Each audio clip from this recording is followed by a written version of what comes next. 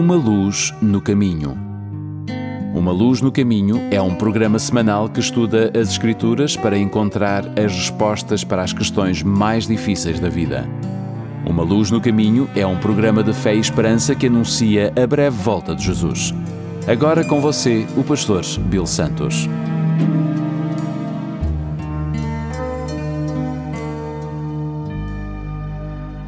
Bem-vindos ao programa Uma Luz no Caminho. O meu nome é Bill Santos. Muito obrigado por estarem conosco. A Epístola de Tiago foi referida por alguns como um manual de vida prática. Todos nós estamos sempre pedindo que tudo seja feito de forma prática. A Epístola de Tiago é uma espécie de manual de instrução para a vida. Portanto, acredito que seja um livro que devemos prestar atenção. Seu propósito não é proclamar a vida, a morte e a ressurreição de Cristo, mas aqui está a sabedoria e orientação para aqueles que desejam ser seguidores de Jesus. Na verdade, alguns até pensaram que era um comentário sobre as partes do Sermão da Montanha. Ao longo da carta você encontrará aquelas palavras de Tiago que se parecem muito com as palavras de Jesus. Mateus capítulo 13, verso 55, identifica Tiago com um dos filhos de Maria e um irmão de Jesus. Esta conexão pode ser responsável pelas muitas semelhanças entre a Epístola de Tiago e os ensinamentos de Jesus registrados nos Evangelhos. Mas as Escrituras deixam bem claro que quando Tiago e os seus outros irmãos estavam crescendo, eles não reconheciam quem seu irmão mais velho realmente era. Veja, João capítulo 7, verso 5 diz: seus irmãos disseram isso porque nem mesmo eles acreditavam nele. Mas em algum momento da sua vida, Tiago passou a ter a fé salvadora em Jesus Cristo como seu Senhor. Na verdade, Tiago alcançou tanto destaque na igreja primitiva que Paulo o chamou em Gálatas 2:9 de um dos pilares da igreja. Além disso, sabemos que, de acordo com 1 Coríntios, capítulo 15, verso 7, Jesus apareceu a Tiago após a sua ressurreição. A posição de autoridade de Tiago estava bem documentada no Novo Testamento. Por exemplo, ele aparece 3 vezes no livro de Atos como o líder da igreja de Jerusalém. E em Atos capítulo 15, nós o vemos como porta-voz do conselho apostólico. Vamos nos concentrar nestes pontos importantes que Tiago, o pregador, fez. Vamos elaborá-los e aplicá-los à nossa vida. O corpo da epístola começa com um grito. Tiago capítulo 1, verso 2. Meus irmãos, sintam-se felizes quando passarem por todo tipo de aflições.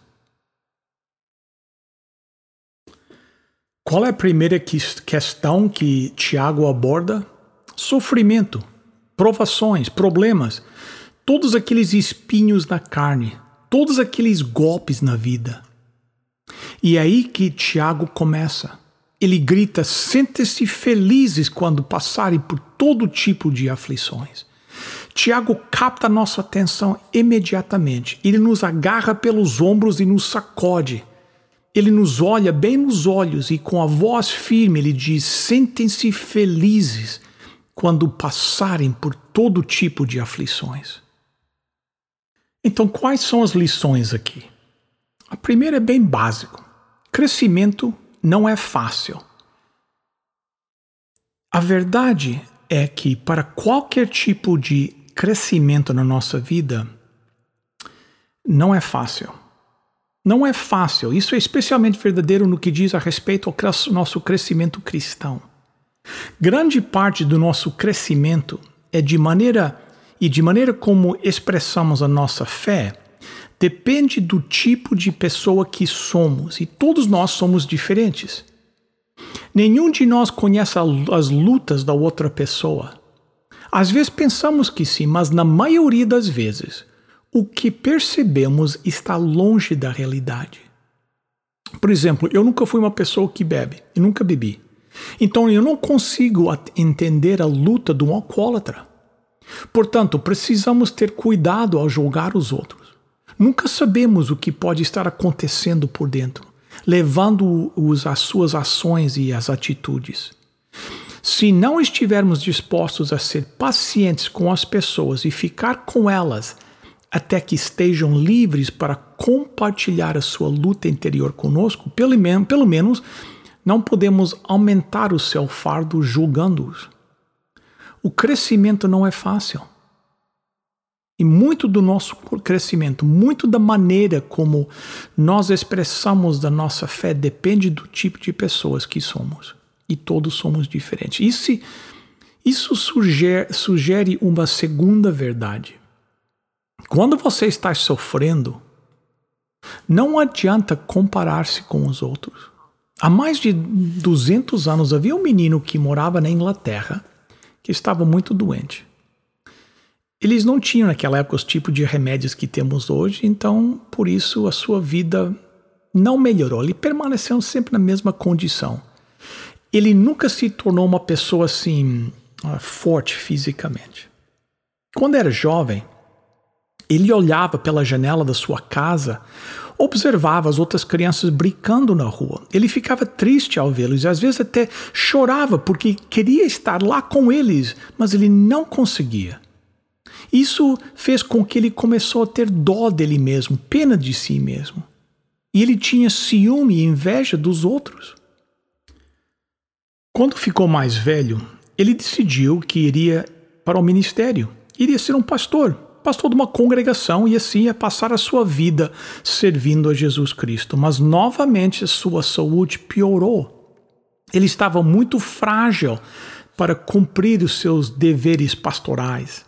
Ele ficou profundamente deprimido. Por que eu não posso, ele pensou, por que eu não posso ser como as outras pessoas? Eles têm saúde e eu não. Eles podem fazer coisas com as suas vidas e eu não. Eles estão lá fora fazendo a diferença neste mundo e eu estou sentado aqui, incapaz de fazer qualquer diferença. Por que não pode ser eu e não eles lá? Então um dia alguém conversou com esse jovem e o ajudou a ver que a sua vida tinha um propósito próprio, separado de que qualquer outra pessoa. Ele começou a perceber que não chegaria a lugar nenhum na sua vida enquanto se comparasse a todas as outras pessoas. Ele tinha a sua própria vida para viver, além de qualquer outra pessoa. O que importava era que ele vivesse a sua vida de maneira completa, com a melhor de sua capacidade. Quando ele começou a fazer isso, sua vida realmente começou a decolar. Vejam, aquele homem era o Sr. Isaac Watts, um dos maiores escritores de todos os tempos. Ele escreveu aquela música que nós cantamos no Natal muitas vezes, Joy to the World. Mas isso não aconteceu até que ele parasse de olhar ao seu redor, parasse de se comparar com os outros e se comprometesse a viver a sua própria vida. Portanto, se vamos aprender a considerar tudo isso com alegria e superar os nossos sofrimentos e as nossas provações, precisamos saber que não adianta nos compararmos com os outros. Agora, isso nos leva de volta a uma palavra específica em nosso texto. O sofrimento pode ser desperdiçado ou pode produzir a resistência. Isso é que Tiago diz. Ouça o versículo 3, onde ele disse assim: pois vocês sabem, quando a sua fé vence essas provações, ela produz perseverança. Mas agora veja a conclusão do pensamento no verso 4. Que essa perseverança seja perfeita, a fim de que vocês sejam maduros e corretos, não falhando em nada. Veja, o sofrimento pode produzir perseverança e fé e ainda podemos estar incompletos. podemos ainda nos sentir com falta de alegria. A dor por si só é um mal. A dor por si não nos ensina nada. Pode nos disciplinar para sermos fortes e não reclamar. Isso pode nos transformar em cínicos. Podemos ser duros e constantes em nosso sofrimento, mas isso está longe do que Tiago está falando. Philip Yancey, em seu livro Disappointment with God, nos fala sobre um Jó moderno, um homem chamado Douglas. Douglas, depois de anos de treinamento, recusou uma carreira lucrativa em favor de iniciar o ministério urbano. Os problemas de Douglas começaram alguns anos atrás, quando sua esposa descobriu um caroço no seio. Os cirurgiões removeram o seio, mas 2 anos depois o câncer se espalhou para seus pulmões. Douglas assumiu muitos deveres domésticos e paternos enquanto a sua esposa lutava contra os efeitos da quimioterapia.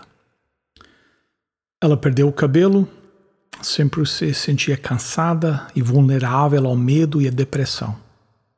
Uma noite, Douglas estava dirigindo seu carro numa rua da sua cidade. A esposa estava com ele e sua filha de 12 anos. O motorista bêbado bateu no seu carro. A esposa de Douglas ficou bastante abalada, mas não se machucou. Sua filha quebrou o braço e sofreu cortes faciais graves causados pelo vidro do para-brisa. O próprio Douglas recebeu o pior ferimento, um golpe forte na cabeça. Depois do acidente, Douglas nunca sabia quando ia ter uma dor de cabeça. Ele não conseguia trabalhar mais um dia inteiro e às vezes ficava desorientado e esquecido. Pior ainda, o acidente afetou a sua visão. Ele desenvolveu visão dupla e mal conseguia descer um lance de escadas sem ajudas.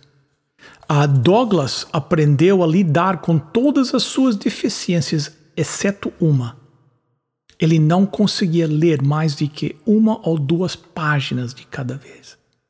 Durante toda a sua vida, ele amou os livros. Agora ele estava restrito a seleções limitadas e ao ritmo lento dos livros gravados.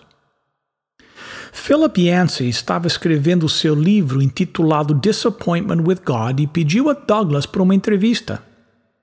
Yancey chegou ao restaurante, descreveu o livro que estava escrevendo sobre a decepção com Deus e perguntou: Douglas, você poderia me contar sobre a sua própria decepção? O que você aprendeu que pode ajudar outra pessoa a passar por um momento difícil? Douglas ficou em silêncio por um tempo e finalmente ele disse: para dizer a verdade, Philip, eu não senti nenhuma decepção com Deus. Yancey ficou surpreso.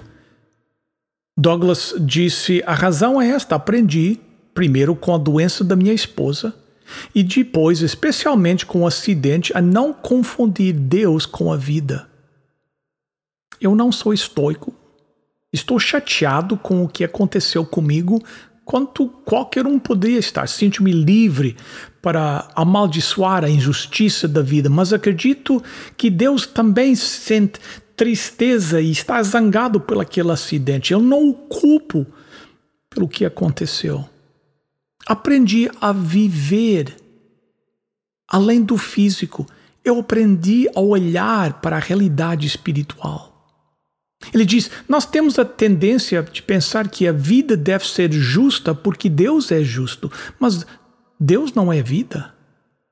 E se eu confundir Deus com a realidade física da vida, esperando boa saúde constantemente, estou me preparando para uma decepção terrível. A existência de Deus, mesmo o seu amor por mim, não depende da minha boa saúde. Na verdade, eu tive muito mais tempo e muito mais oportunidade de trabalhar no meu relacionamento com Deus durante a minha deficiência do que antes. Philip Yancey refletiu sobre isso e ele pensou na ironia profunda desta cena. Por meses ele estava focado nas falhas da fé, tentando procurar histórias de pessoas decepcionadas com Deus. E ele havia escolhido Douglas e esperava dele uma explosão amarga de protesto. A última coisa que ele esperava era um curso de pós-graduação em fé.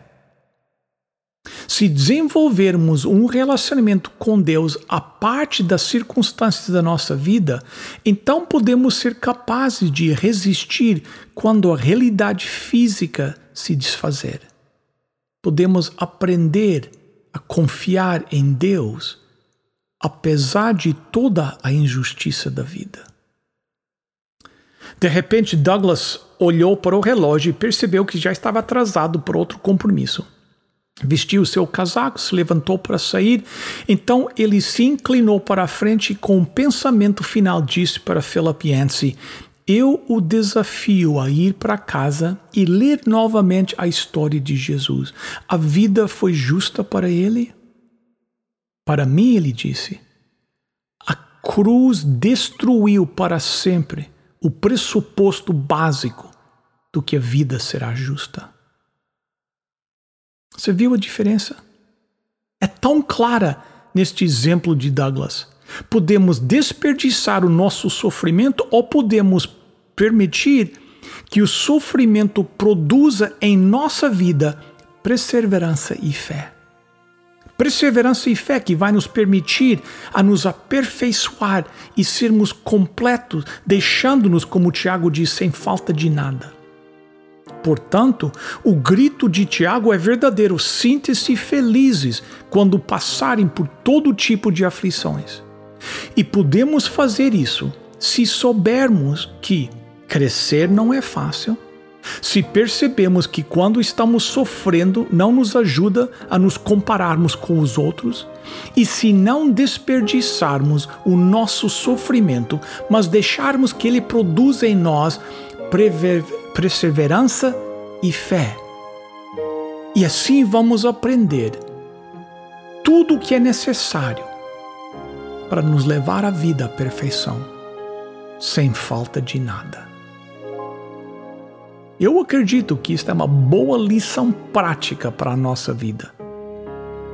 E você? Em nome de Jesus. Amém.